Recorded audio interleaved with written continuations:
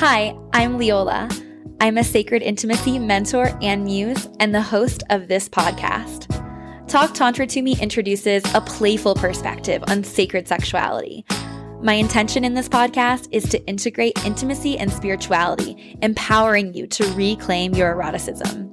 It is my mission to inspire you to let go of shame, fear, and limiting beliefs to be present as your highest self in every moment.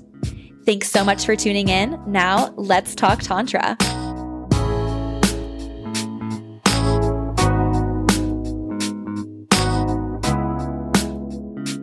Hello, lovers. I am so excited to be here with you today, sharing some beautiful and expansive wisdom.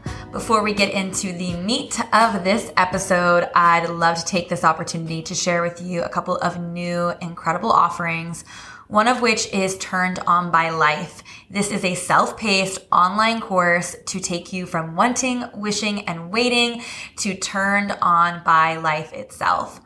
I love this course because it encourages the participants to explore different modalities, including pieces of spiritual intimacy, embodiment, mindset, and artistic expression to create your own tantric lifestyle. Creating a tantric lifestyle has been so key for me in building a life that I am truly obsessed with.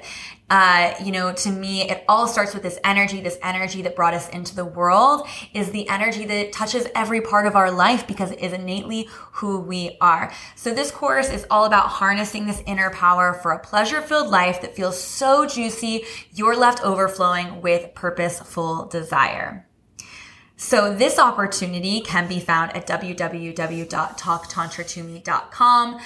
And then click on the Work With Me tab. And another offering that can be found at the same exact place is the Business Magnetism Mentorship. This mentorship is for you if you are desiring to step into purpose with the full confidence and assuredness of your gifts. We need your gifts. We need your light. We need as many expansive and awakened souls as possible to step into leadership, to create evidence of new earth in their lives, relationships, and businesses. So if you have a new or slow growing business or desire to start a business in the healing or expansive modalities, and you have this big vision but are not really sure where to start or if it's even possible, or just finding yourself working against yourself, maybe you have imposter syndrome or an inner critic, I am here to help you get out of your own way. So for more information on that opportunity, again, www.talktantratome.com/workwithme. If you are new here, it is so great to have you. And if you are a loyal listener, welcome back. And would love to hear your thoughts in the reviews. It means the world to me to hear your perspective, and your reviews also help this podcast become a bit more relevant in search results, which means that more people are able to benefit from the wisdom of spiritual intimacy. If you'd like to take an even more proactive role in awakening the collective to sacred sexuality, I'd love it if you screenshotted this podcast and shared it on your social media. And if you do so, please tag me so that I can thank you personally. Now, let's get into the episode. Welcome to Talk Tantra to Me. It is such an honor to be holding space for this divine knowledge to make its way into your ears and lifestyle. Today, I'm here with Sophia LePage. She is a feminine embodiment leadership coach, and we are going to be doing a little collaboration. She also has a beautiful podcast. So depending on where you're listening, we'll give you all the details on where to find us and how to get involved with each of us. But I guess we should just jump right into who we are and how we found each other. So we met at a women's circle, a sexy women's circle. Mm-hmm. We each only knew like one person going into it. So that was unexpected. I thought everyone knew everyone else. You did too, right? Yeah. And we're both new to Austin as well. Yeah.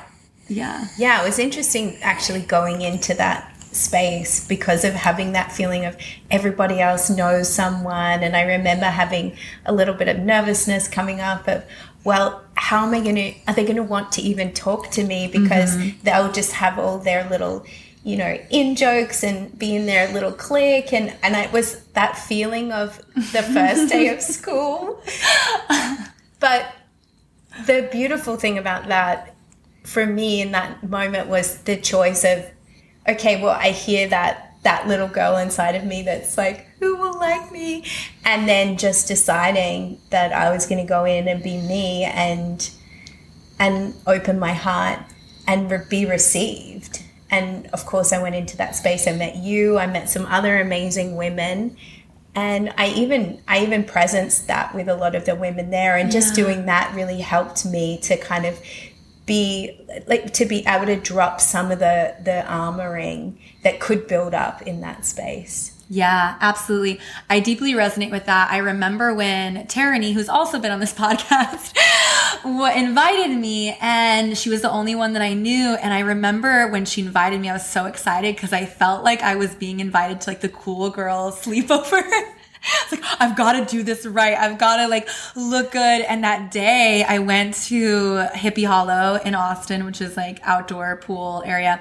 And I got bit by a bug, and it gave me this really intense allergic reaction. And I was getting ready for the event, and the swelling had started to go down. But before, I was so stressed that I was going to show up and be like all red and blotchy, and I wanted to just show up and be like my best self. So it was definitely this moment of like vulnerability for me as well.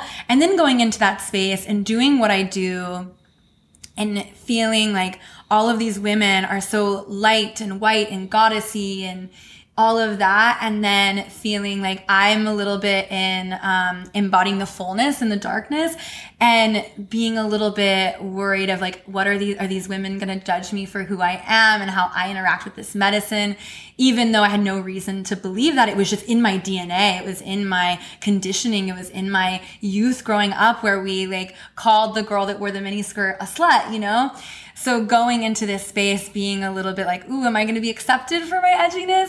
And then of course, you know, everyone there is also like the same, and like getting naked, and they're, you know, erotic dancers, strippers. And it's like, wow, this is so beautiful to celebrate all of ourselves together as well. Yeah, I think that there's something really beautiful that happens like when women gather together and erotically dance together. Yes. And twerk. Specifically twerking, I feel like just has, it's super grounding, but also what I feel like it does is it releases, it's deprogramming, deconditioning the shame and the judgment and the competition, the sisterhood wounding. Yeah. Like literally through twerking. because it's when we come into that space together, you know, there's so many ideas around judgments around women and sexuality that we've grown up with, and being the slut or being, and the thing of also, if you're, as you're growing up, and maybe you all can relate to this, or some of you can relate to this, of the idea that being an overtly sexual woman or being a woman in her sexual power in any kind of way, it automatically means that you can't have female friends because you are now competition. Yes. So I feel like being able to go into that space of sisterhood to reveal, like to really show our sexual integration, you know, and to really own like that we are erotic beings and we have beautiful sexual energy and that we can dance in this way. And it's not, doesn't even need to be sexual, but it's just like the showing of that feminine power. Yeah. And then how that also is on an unconscious level, deprogramming and deconditioning that sisterhood wounding. Yeah, absolutely. Twerking is medicine. Yeah, totally. Is that the title of this episode? Yeah, I love that. I really love that. And I think that we've obviously connected and had beautiful conversations about our own journey in both, first, you know, accepting all the parts of ourselves and letting go of this desire to be good and to be perfect and to behave and all of these things. And it's been challenging. I mean, for myself, I felt that I wasn't worthy of love or, you know, a partnership or, you know, success or money if I was going to be like in my fullness, you know? And yeah, why don't we tell a little bit about our backgrounds and how we got where we are? Oh yeah, let's do that. Yeah. Persephone goes into the underworld. Mm-hmm. Let's hear. Okay, so when I shared this story, my origin story with Leola, she was like, wow, you're like Persephone going into the underworld. I was like, yes, I love that. So for me, growing up, I was the first child. So and I don't think that necessarily means that you're a perfectionist, but in my case, extreme perfectionist, a lot of anxiety, definitely a people pleaser. I really wanted to be good. I really wanted to have my parents say, you're such a good girl, or my teachers say, you're such a good student, or my friends say, you're such a good friend. And my whole identity was wrapped up in the value that I could provide for others by being who I perceived they wanted me to be. Mm-hmm. So I never really, I didn't really speak up. If I thought something different, I kept it to myself. Yeah. If I was asked for an opinion, I would say, oh, I'm chill. What do you want? Yeah. If they really wanted to know what I thought, I would get so locked up in my expression because I'd be cycling through what are the words that I need to say right now to not upset someone, to not piss them off, to not push them away, to not lose their love. So you can imagine like being like that creates a lot of anxiety and a lot of inherent, and I feel like past life and genealogical karma around who I am is not enough. Yeah. And inherently actually not good.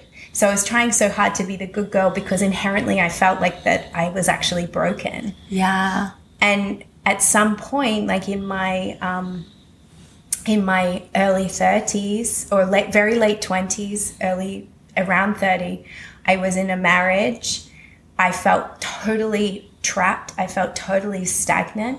I felt that I had spent my whole life up until then living for everybody else, playing by all the rules. And I was just like, I was just so done with it. But I was also too scared to take proactive action. Mm-hmm. I was too scared to say, hey, like this isn't working for me. Yeah. So what happened was, which I think is what happens when we don't take proactive action, is like if we're not going to be in the driving seat, then the universe, life, our soul is going to create something for us that's going to cause us to kind of have to push out of that. And for me, that was having an affair, or actually a string of affairs, blowing up my marriage, blowing up my good girl reputation. Yeah. And also that not only did that leave a trail of destruction, which then I had to do so much work in later years on forgiving myself, you know, asking my ex-partner, my ex-husband for like his forgiveness also, doing that healing work and repair work, and also the work on myself of like, how did I get to this place? Yeah. But it also had me do the work to look at where I was so judgmental, because that good girl in me that I was trying to be also judged everybody else who she didn't think was a good girl, and had a lot of, I would never do X, Y, or Z. So it was also so humbling to be like, wait a second, I did this thing that is not a healthy thing, that is not a loving thing, that is actually a very hurtful, destructive thing. And yet I do not believe that I am a bad person. And if that is true about me, then maybe that's true about others too. Yeah. So if anything, I feel like that was the greatest gift for me from that. Yeah. That's so beautiful. I love it. And definitely really identify with this idea of like, we do our best until we know better, and then we do better. It wasn't, you were trying to make sense of a world that is so suffocating for the feminine, and it's like shaking up a bottle, and it's like at some point it's going to explode, and it's going to be messy, and it's, you know, gonna turn into affairs or like, you know, decisions that don't really align with our highest truth, but we learn from it, and then it becomes our message and our medicine. And that's really beautiful, and definitely where I see that you're at now, and it's super inspiring. Yeah, and I think that I want you to share also about your story, because I think that when we met, like I just feel like we had like a little look, like we were like, we're sisters. Yeah, it's just that knowing of like, we've been in the underworld together. You can get down. I see you, Persephone. yeah, exactly. Yeah, so similar feeling of the conditioning around being perfect, and I really liked that. Like, I liked the attention that I got from being good, and I honestly put more pressure on myself than my parents did to, get straight A's and be involved in school, and it was like a competition almost with myself and, with everyone else. But what was happening for me is that I would find ways to explore my darkness. And I don't mean darkness is a bad thing. I think that it's actually a really beautiful, like, place where the darkness of the caterpillar in the cocoon, or the baby in the womb, or the seed in the ground. But unfortunately, if it feels wrong the entire time you're there, it can lead to a lot of confusion and mistakes. And that's really what happened to me, is that I was getting straight A's, I was working the job and doing all the things, but I would, sneak out to meet boys. And that's how my first sexual assault happened. And I couldn't tell anyone because I was sneaking out, So it was just the double bad. And that's also how I didn't lose my virginity in that sexual assault, but I also lost my virginity to a boy that I snuck out to see, and like wasn't my boyfriend and didn't really care about me. And it was kind of like a string of experiences like that marred my early sexual experiences and history. And it wasn't until I started to incorporate practices of Tantra and sacred sexuality that I began finding the wholeness in that, and seeing spirituality and sexuality as one and the same in many ways. It started with working with, yoga and meditation and all of those practices that are amazing and beautiful. But to me, they often are not truly holistic because they don't want to touch sexuality because it's so taboo. And so I noticed I could only go so far. And that's where I stepped into the sacred sexuality space and started healing the relationship with my body and doing a lot of the inner work and inner child work. And that brought me, to where I am today, which is working professionally in this space as a sacred intimacy mentor and muse. Yeah, I love that you say that it was like bringing in the sexuality that really shifted things for you. And I felt that too, because at one point I was a Kundalini yoga teacher. So I went all the way. Like, I was white turban, all in white. And that lineage is very beautiful in many ways, but it also has this element of talking about sexual energy, but talking around sexuality. So it's still trying to kind of say that there's something inherently wrong with being a sexual being, and that the goal is to purify and sort of transcend and go up into the higher chakras, which is also beautiful, and that's an important part of the journey. But without the descent into the sexuality, into the body, which is like the feminine embodiment also, right? And the sacred sexuality, it's like you can't bring the learnings into form. Yeah. So it's such an important part of like taking the inspired action on the healing work that you do, on the opening work that you do, is like unifying those two, the higher and the lower, right? The divine and the sexual, recognizing that they're actually the same. They're not the same, but they're of the same frequency, right? They're both divine in different ways. Exactly. Different expressions of divine is probably the best way to put it, I feel. And that's where, like, I see in my journey, I see in what you've shared of your journey, and I see with women that I work with and women in this space, is like that's when the power really starts to blossom. It's that deep connection to the womb. It's the connection to the yoni. It's the connection to the intuition. It's the connection to like desire. It's connection to soul.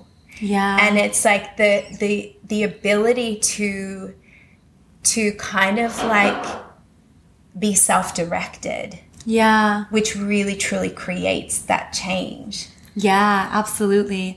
We forget that a lot of these Kundalini practices and other yogic practices that tend to be a little bit more like purist in the way that they approach sexuality, these were also all deeply affected by patriarchy and capitalism. So like if you go back to like the root of them, many of them are actually much more integrative in the way that they approach, you know, their bodies and sexuality. And it's not that it's all about sex, but it's like, this is a holistic thing and this is the energy that brought you into the world. So let's honor that and see the way that we can use that energy. I did a training in Ecuador that was very much like white tantra yoga, and it was funny because they like, it was a whole month and they didn't want you to have sex with anyone and you couldn't be like naked on the property, and like they were like really like one of the girls was wearing like a normal yoga outfit, like you would see anyone wearing something like this, and she was told that her outfit was too sexy for class. And it was just mind-boggling to me that, and the reason that they gave was, we don't need to be distracted from your studies. And I totally get it. But to me, that's just bypassing. Like, it's not like, it's just going directly into your shadow and it's gonna show up somewhere else. Whereas there's another opportunity that says, hey, you might feel attracted to someone. Here's how to do it in a way that's going to be super intentional and super liberating and honoring the fullness of who you are. And I love that we're bringing that piece in too, because I've gotten so much benefit. I learned so much at the training, and I've gotten so much from Kundalini, and there's shadow there. Yeah, for sure. And I think it sort of goes back to that good girl piece and what you were bringing to the table. And also I was talking about it too, of like the masks that we wear. Yeah. You know, of like, oh, that it's not, who I am is not acceptable. So if I want to do something else, I have to sneak around and do it. And it does create that I feel like what it does is it fragments us. So it continues to reinforce the idea that there is a part of us that's shameful that needs to be hidden away, and that is deeply linked to desire, right? So then desire becomes shameful, whereas desire, when it's integrated, is like one of the most powerful ways in which our soul speaks to us. So if we're disconnected from desire, we're also disconnected from how we get to move forward in our life, be on our highest timeline, live our power, like create what we're here to create. And I have like full chills right now. Powerful shit. You know, and I think that I feel like it's a societal program that's specifically there to keep us fragmented. Agreed. And so actually doing that work to kind of release that good girl, release the shame, and integrate those parts back in is what really then allows us to truly decide for ourselves what we're doing in our lives and to actually create the true intimacy with others, because we're no longer two people with masks on trying to connect but afraid to connect. Yeah. Yeah, beautiful pieces here.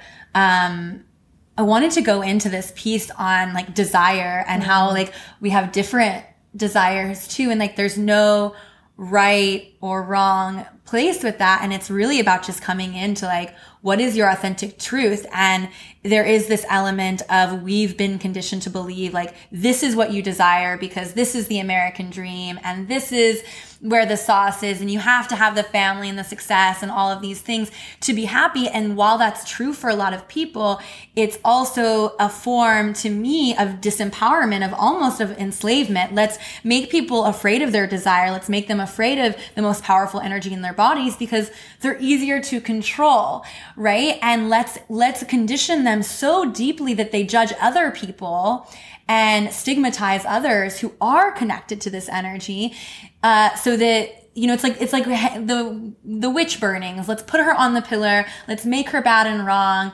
so that everyone else is afraid to also embody this energy. And I feel that that's another reason why we can go into these women's circles or any sort of social setting and feel this sense of like crunchiness and discomfort, because we're working with that in our DNA as well. Yeah, and part of the healing of that is the recognition of the crunchiness and doing it anyway. Yeah. You know, like it's like the more that you let the crunchiness stop you, the more you reinforce the fear around it. Because fear, once you have evidence of the opposite, it's much easier to kind of anchor into, oh, wait, and get curious about, wait, was that actually real or was that just a fear? Yeah. And so for us, like both going into that moment, you know, and like feeling that crunchiness and one, not making ourselves wrong for it, because I could also see a world where an older version of me would have thought, oh, you're a feminine embodiment and leadership coach, like you're supposed to be above all of this, like what's wrong with you, and just made it way worse. Instead of going, oh, I see you, little girl that wants to be loved. You're so cute. Like, oh, and then your tender heart. And, you know, it's okay. I've got you. Like, we're going to do this and it's going to be beautiful. Just you wait, you see. Yeah. And that just doing, like being able to parent ourselves in that way is just such a gift. And it's something that, it's a skill that we learn by being uncomfortable, by going into the crunchy spaces. For sure. All of your emotions or feelings are there for you. They're there telling you something. So when you have a fear, depending on what it is in this circumstance, it's saying, this is important to me, you know, and I want this connection and I want people to see me and appreciate me. And that's like a totally authentic desire, and welcoming that in and creating space for it to happen is, you know, a beautiful practice as well. Yeah, it really is. Yeah. So why don't we move into like, what can we do to reclaim this embodiment and like all of our femininity? Like, what practices do you feel besides twerking? Do you need anything else? No. Okay. So for me, anything that brings you into the body and out of the mind is really important. And actually, now that I just completed this immersion, I feel like NLP is like a huge thing of repatterning the belief systems, like releasing the negative emotions, releasing the limiting beliefs or the limiting decisions. Because I think that the more we can integrate those parts of ourselves back into the whole, the less that becomes the programming that we're running. And I feel like just getting curious about, like, is this real? Mm-hmm. Like, and what if it wasn't? Yeah. And if it wasn't, what would feel better to believe? And if something else felt better, what action would you take if you believed that? Yeah. And kind of like reverse engineering it. And also just like screaming into pillows. Yes. You know, doing some like, I don't know, some primal work, like letting yourself be messy. Yeah. It's tough. I've struggled with that a lot, and it's a big theme of my moment right now because, you know, we're told as kids, like, don't cry, you know, you're being dramatic, go to your room, you know, the whole thing. And so our emotions are made to be wrong and bad. So reclaiming that has been such a journey. Like, that's the medicine of my moment, is how can I show people even more of my messiness, because it's also deeply relatable and it brings people closer, that vulnerability I've recognized, and especially with my sisters, and like feeling that sense of like, am I going to be judged for this messy? And I feel just so grateful for the women, including you, that are in my life now that are like, what's happening with your like weird man drama and like, you know, daddy issues and like all this, and having a safe space to be like, yeah, like I'm a professional in this space and I'm healing at the same time, you know, which is deeply empowering. Yeah, I feel like it's like, are you much into astrology? Yeah, a bit. I mean, I consider it like a tool, not a rule, but yeah, I like it. Well, I love looking at Chiron. So if anyone is interested in looking at Chiron, so Chiron's the wounded healer. So if you look at where Chiron is in your chart, it shows you like what I love about it is it's like your mess becomes your magic is basically the message of Chiron. Okay. So it's like what your biggest struggle in life is and the greatest gift once you integrate that. Yeah. So I think that this is why also it's like what we end up teaching is the stuff that we have moved through in our lives, which is the embodiment of the You know, like the lived experience, like for you, your lived experience has created you into the wise woman that you are today, and into the powerhouse who then has such beautiful codes to transmit, right? Yeah. And it's also the continued work of refining, because it's not like, okay, we get to this point and now it's like we've ascended and nothing else is ever going to happen in our lives. Like, you know, something they say in NLP is, as soon as you set a goal, the obstacles get created. Yes. Because it's like those obstacles are the challenges through which you grow, rise, learn, and evolve. Absolutely. I love that. So when I do sex magic, or a lot of people when they do manifestation work of any kind,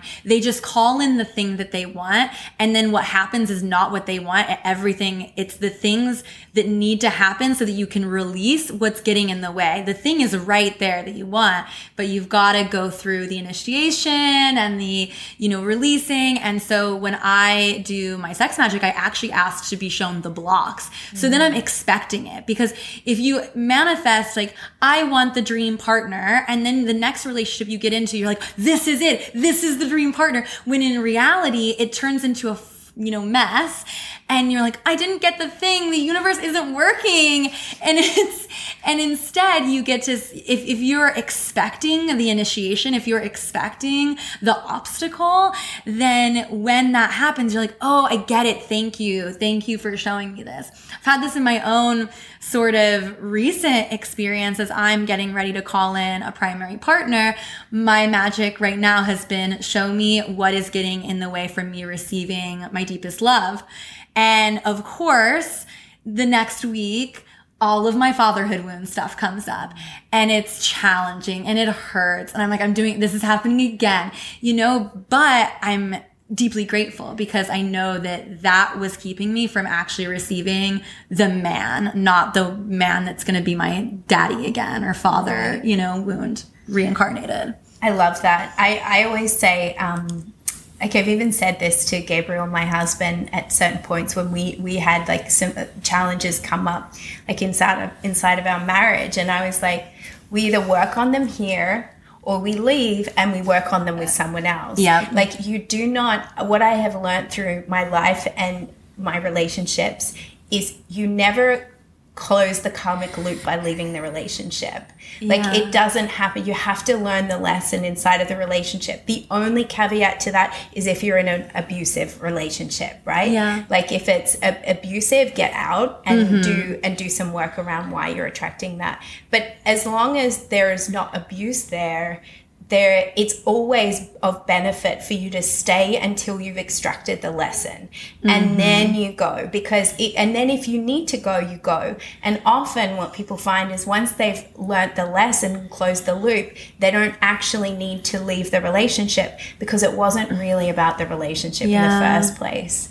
So it's like same problem, different outfit otherwise. Absolutely. Yeah, I love this. And so we obviously have like different ways of being and different relating styles, and it's something that I feel that, and probably for you as well, if I would, how do I say this? As a child, I might have, you know, been like, oh, you're different from me and I don't like your relating style. It doesn't resonate with mine, so we can't be friends. Or I don't like your work. It doesn't resonate with me. We can't be friends. This inability to, detach from the identity, if that makes sense. And so we kind of discussed going into this a bit, and I'd love to start there. Like where are you at right now with your relationship, and how do you feel about it? So for me, what I've discovered in my life is that monogamy is really what I desire. And the reason for that for me is that I feel like this is the way for me to go to the deepest dive. Yeah. Like to go to the absolute depths. And my desire in relating is is around like, how do we keep it fresh and new and exciting and juicy and sparky and delicious within our container, without anything else coming in, which poses challenges, just like any type of relating style will pose its own unique challenges. And that's the challenge of a monogamous container is how do you keep it fresh? Yeah. And so for me, what feels so exciting inside of that is how do I continue to see my husband as a new man all the time and not go, oh, I already know everything about you. Yeah. I already know what you're going to say here, or this is boring, right? Because I already know everything. It's like, how do I continue to discover new things that has us feel like we're in these new containers within this one container? Yeah. So that for me has felt like the most nourishing and exciting for me. And there's definitely a time in my life where I was extremely judgmental of other types of containers, right? Where I was like, oh, that's just trauma. That's just shadow. That's just this. And would have probably pushed away somebody who, for instance, like you, who has a different desire. Yeah. Because it would have felt threatening to my belief system. Mm-hmm. And if you're not really anchored in your truth, if somebody else is showing a different way of being, then it's like it rocks your whole worldview. Yeah. And there's a desire to push it away because it makes you uncomfortable. Whereas now I've come to a place where I feel like I can hold, like, we can have different desires, like we can have different lives in some ways. And I also trust that there's a richness in your experience that can like support me, and there's probably a richness in my experience that can support you. Yeah. So that's my container, but now let's hear about your container desires. Okay, I definitely want to go into that. I have a question though first. Mm-hmm. So do you think that was like part of what played into your affairs and things as well, was like the pushing away of the different desires? Like, I think what was happening more so there was I didn't have personal responsibility. So I didn't know how to voice what I want. First of all, I didn't know what I wanted. Yeah. Then I didn't know how to express what I wanted because I didn't know what I wanted. Yeah. So part of me having an affairs was me trying to escape the stagnation of the situation by going to be with somebody else. Yeah. And I thought, oh, the problem is them, it's not me. Yeah. So if I'm with someone else, the problem's going to go away. Yeah. And eventually what I realized after doing that multiple times in different ways, and not always through affairs, but in different relationships, was like, wait a second, I'm the common denominator here. Like, maybe I might want to look at my stuff. And then once I looked at that, then I no longer felt the desire to go outside of the marriage. And I also think that having been in an experience where there was so much fallout from exploring, right, in other ways, in a very unconscious way, like, which is very different from, like, you know, being monogamish or you know, in a consenting, more open situation. But I think that the recognition of, like, there's a line, and once you cross it, the waters can become very muddied. And I just was like, I don't think I want to invite that sort of challenge. I'd prefer to invite a different kind of challenge. Yeah, you pick your problems. Right. Yeah, every relating style has its issues for sure. And I love that you touched on this piece of, like, getting in touch with your own truth and recognizing that back then there was, like, an inauthentic, it wasn't like the monogamy was the issue. It was just that you weren't in your truest expression, and then you got to find that and discover that. And that's a big part of my journey as well, is, you know, and also just such a big theme of this conversation is, like, what is your desire? What feels the most expansive for you? And there's so much depth in monogamy. And I love hearing you talk about your relationship and the story, and it's so sweet. And I feel so deeply in celebration of it. I think one of the first things that I commented on about you was your ring. I was like, it's so gorgeous. And it's beautiful because I can look at pieces of your relationship and say, ooh, I'm going to take that piece and add that to my manifestation board, and I'm going to leave that piece there. Good for her, not for me. And I love that as a piece of this, you know, conversation as well. So for me, I grew up in an environment where monogamy was very much like the only acceptable, you know, option. And meanwhile, my parents divorced. My mom's had 4, marriages. I, found my dad's porn growing up. So I knew that there was just something not quite authentic about monogamy for everyone. But I held myself to that standard, and I went through the relationships where it just wasn't, I didn't feel really free.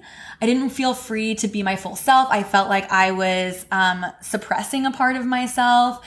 And I did try at actually quite a young age. I read Sex at Dawn and Ethical Slut at 19 or 20. Wow. So I was figuring it out, but there's not a lot of evidence, and especially at that time and where I was, there wasn't a lot of evidence for me of people doing it well, and being able to move through the challenges well. And I mean, that didn't just go for the open relationships that I saw at the time. It was also all of the other relationships. I don't think it's been up until the past couple of years that I've seen relationships that I actually feel are something that I would aspire to have. And some of them are monogamous and some of them are not.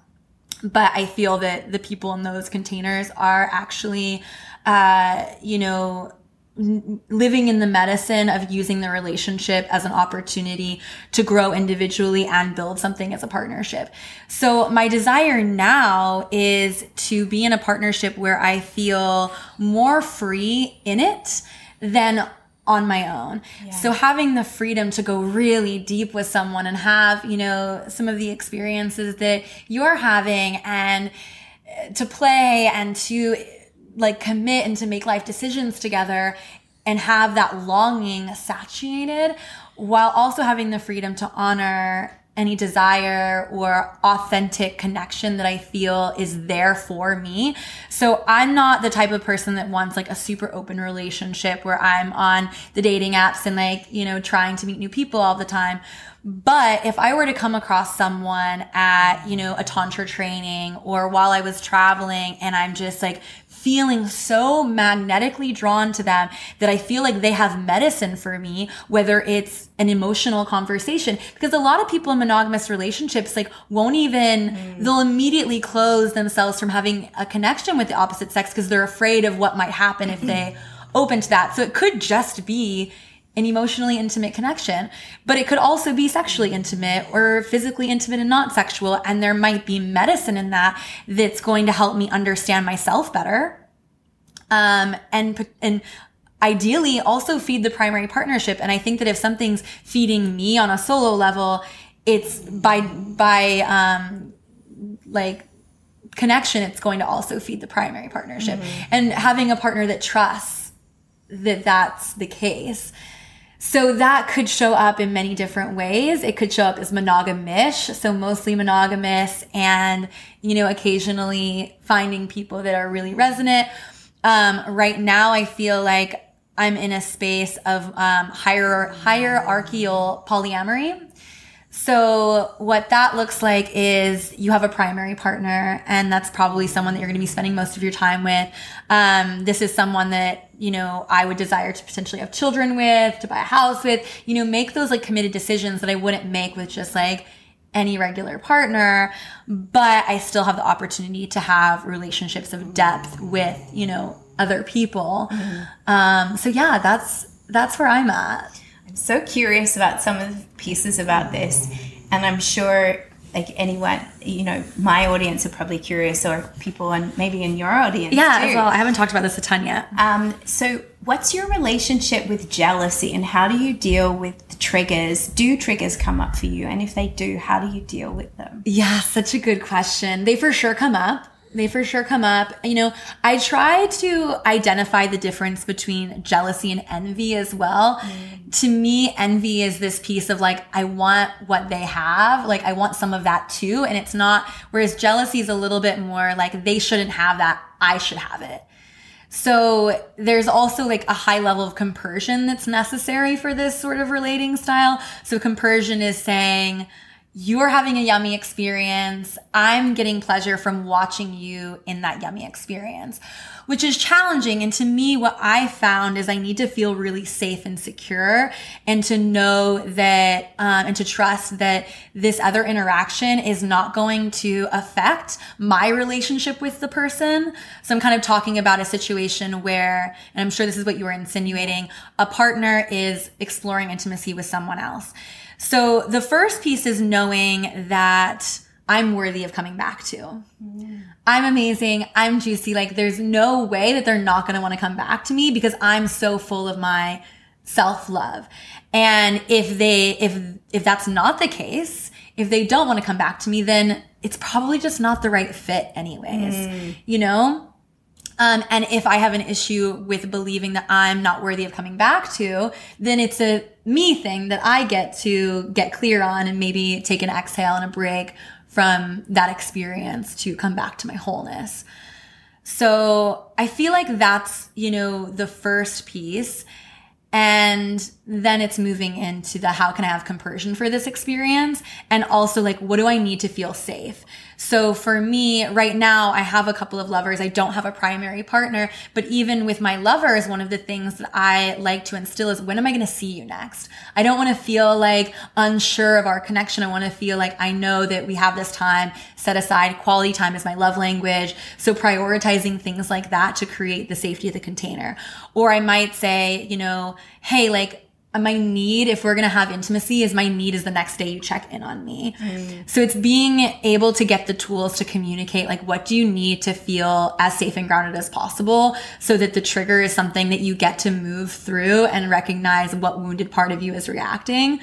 And then you also get to identify, are my partners willing and able to meet the needs that I have? And are they able to have the tough conversations? So. Yeah, I love that. It's so interesting because my husband, actually, his first marriage was a polyamorous marriage. Wow. So, one thing that I absolutely love in the poly world is the level of communication, like what you're talking about there, about how you really tune in, first of all, with yourself of, what do I need? What are the conditions that are going to make this feel really good and expansive and juicy and safe for me? Yeah. And then communicating that. And I think a lot of times in monogamous relationships, the level of communication is not there because there's so much that's assumed. Of like, oh, well, if you're monogamous, then, you just go into the container and you're just there together and there's nothing to talk about.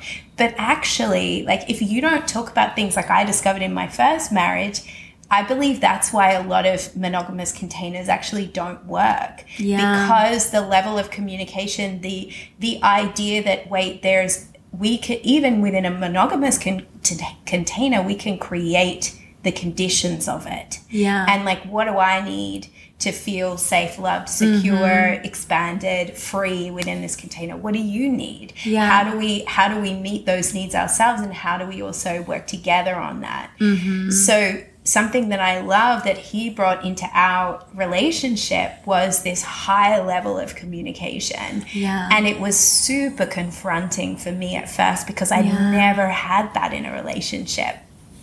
And so we talked a lot in the beginning about triggers, and we even explored a little bit, never actually physically, but we explored the ideas of what would it look like if we were to open our relationship in some kind of way, and would that be aligned for us, and what might that bring up? And so we did a lot of this work around what is the container that's the right container for us? Yeah. And also on like really getting clear on each other's needs and desires. And I believe that's why we have such a strong relationship. And I think anyone in a monogamous container can learn a lot from someone in a more monogamish or open or polyamorous or whatever other container, where that level, and bring in those skills around the high level of communication.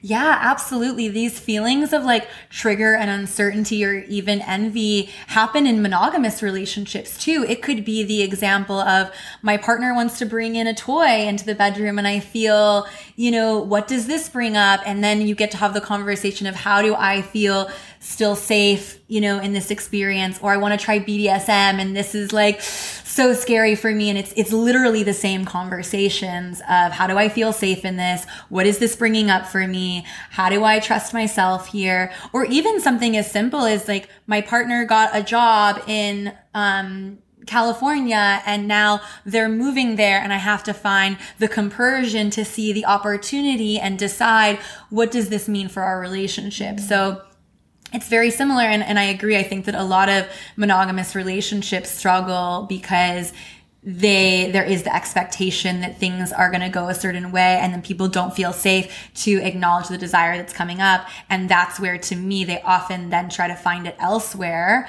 And it gets really messy when in reality, you're not even giving the person the opportunity to hear your truth. Like, you don't even, like, if they're the right person, they're going to love you through it no matter what. Even if they say, I can't meet that, let's find something else. Let's find another solution, you know? Absolutely. Yeah. Yeah, I love this so much. See, this is why it's like really important to, you know, to be open to other ways, other viewpoints, because you can learn so much through that.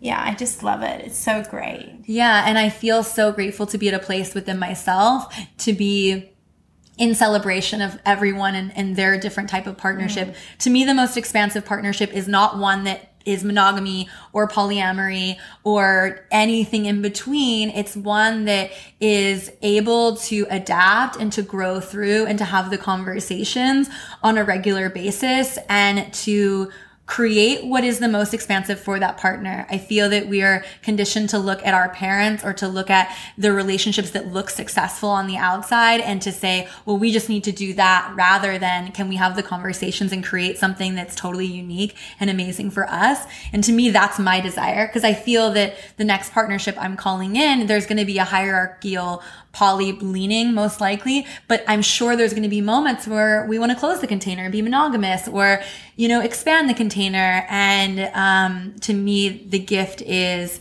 how can we adapt? It feels like in the kind of container that you're talking about, also another part of it is the continual coming, like recognizing that what you have is precious and delicate. Yes. And I remember in my first marriage, like literally after I got married, I'm like, feet up, I'm done, job done. Like all I needed to do was get to the altar, say yes, and now everything's going to be fine from now on.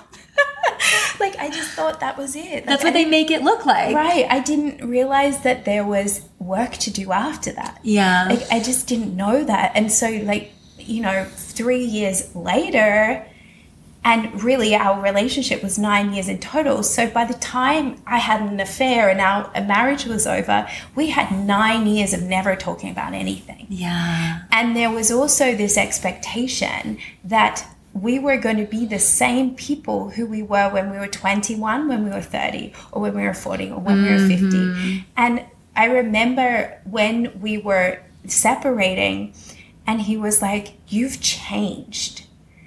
And it was just like, how dare you change? Yes. And now I'm like, I fucking hope so. You know what I mean? Like, I really hope that I am not the same person Yes. I was even just moving from Bali to Austin, right? We've been here, my husband and I, 3 weeks.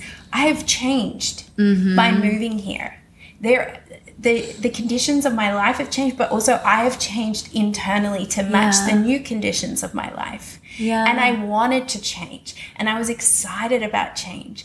And ever since in my life I started to get excited about change internally and externally, I have, like, my life has blossomed in a way that was beyond what I could possibly imagine. Whereas back when I was in that thing of like, oh, it's wrong to change. Like, you should be the same person. If you change, if your desires change, if your needs change, if your beliefs change, if your thoughts change, if your feelings change, there's something wrong. Yeah.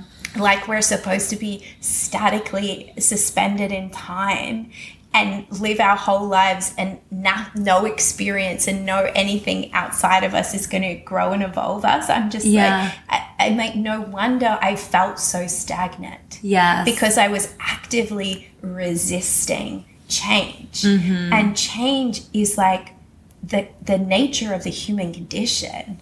Indeed. So, yeah, anyway, that. No, I love it. I love it. I think that this is such a deep piece connected to this. Like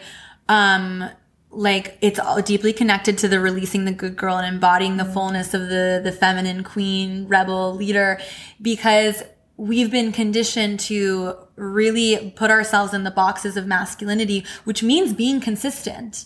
And that means not changing your mind.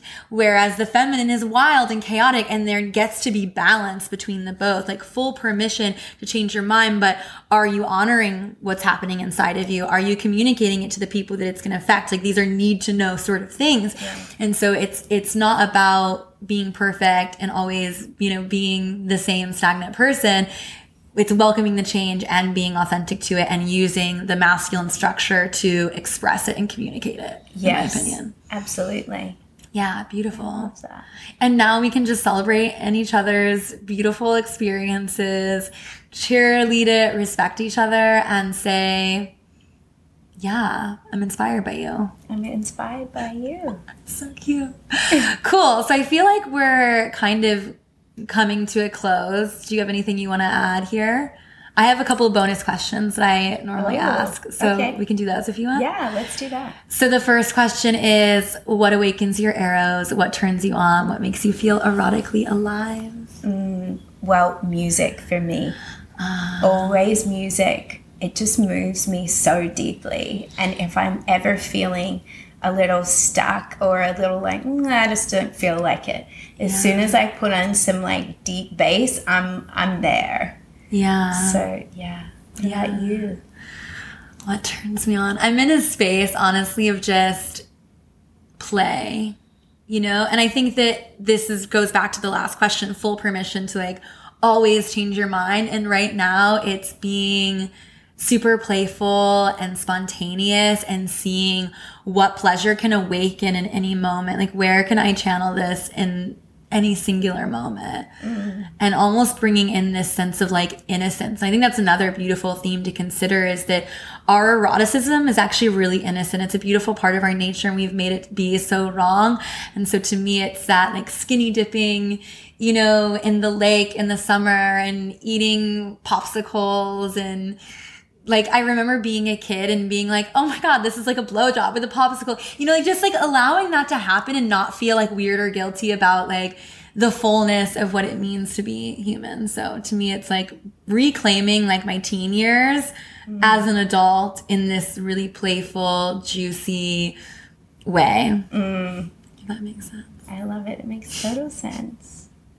Beautiful. And where can we find and support you? I can share mine as well. Yeah. So on Instagram, I guess we'll put all the links below, right? Yeah, of course. So Instagram's a great place to come find me, send me a DM, let me know what you loved about this episode. I always love to chat. I'm always so curious about what really resonates for people. So I'll be guaranteed to reply. And then also you can follow me on TikTok as well. So my TikTok's like really expanding right now. Amazing. So yeah, find me there.